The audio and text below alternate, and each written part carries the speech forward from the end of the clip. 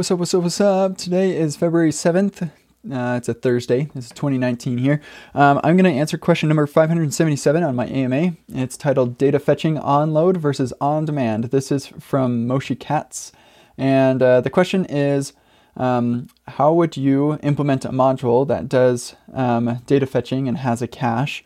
And the two that Moshe is suggesting is fetching on load, and I'll let you go look at that code sample that he has there. But basically, it is at the module level. When the module is loaded, it's going to go ahead and do data fetching to fill up the cache, and then it'll expose a way to get the data from the cache synchronously or asynchronously.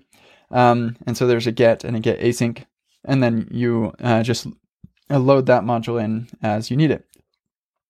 The alternative is on demand, where you just expose a get async, and that's where you go ahead and read things as they go. And he's got a couple of comparisons here, but I'll just go ahead and explain why you might do fetching on demand.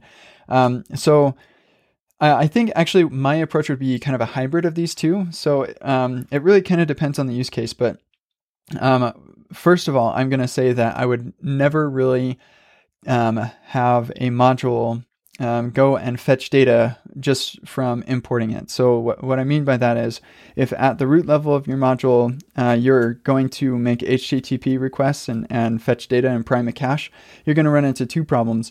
One, the import of that module is synchronous. And so if you say, okay, import get from onload API, and then you try to get something, that is going to happen synchronously. The cache hasn't even been loaded yet because you're asynchronously priming up the cache, and so it's not ready yet. So you wouldn't be able to get anything immediately anyway, and so you're just kind of fooling yourself in that situation. The other problem is it's going to make it hard to test, because then you're going to have to mock the module that you're using before you even require it, and so the tests are going to look really awkward. So what I would suggest is expose a function called initialize or prime the cache or something that will go ahead and prime up the cache, and that returns a promise to let you know that that request is finished or it was rejected or whatever, and you can handle that, and you can wait to render any of the components or run any of the code that actually gets items out of that cache until after that that cache has been primed.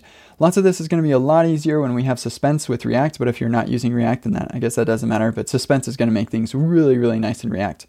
So yeah, I hope that was helpful, and I will be in your ears tomorrow. See ya!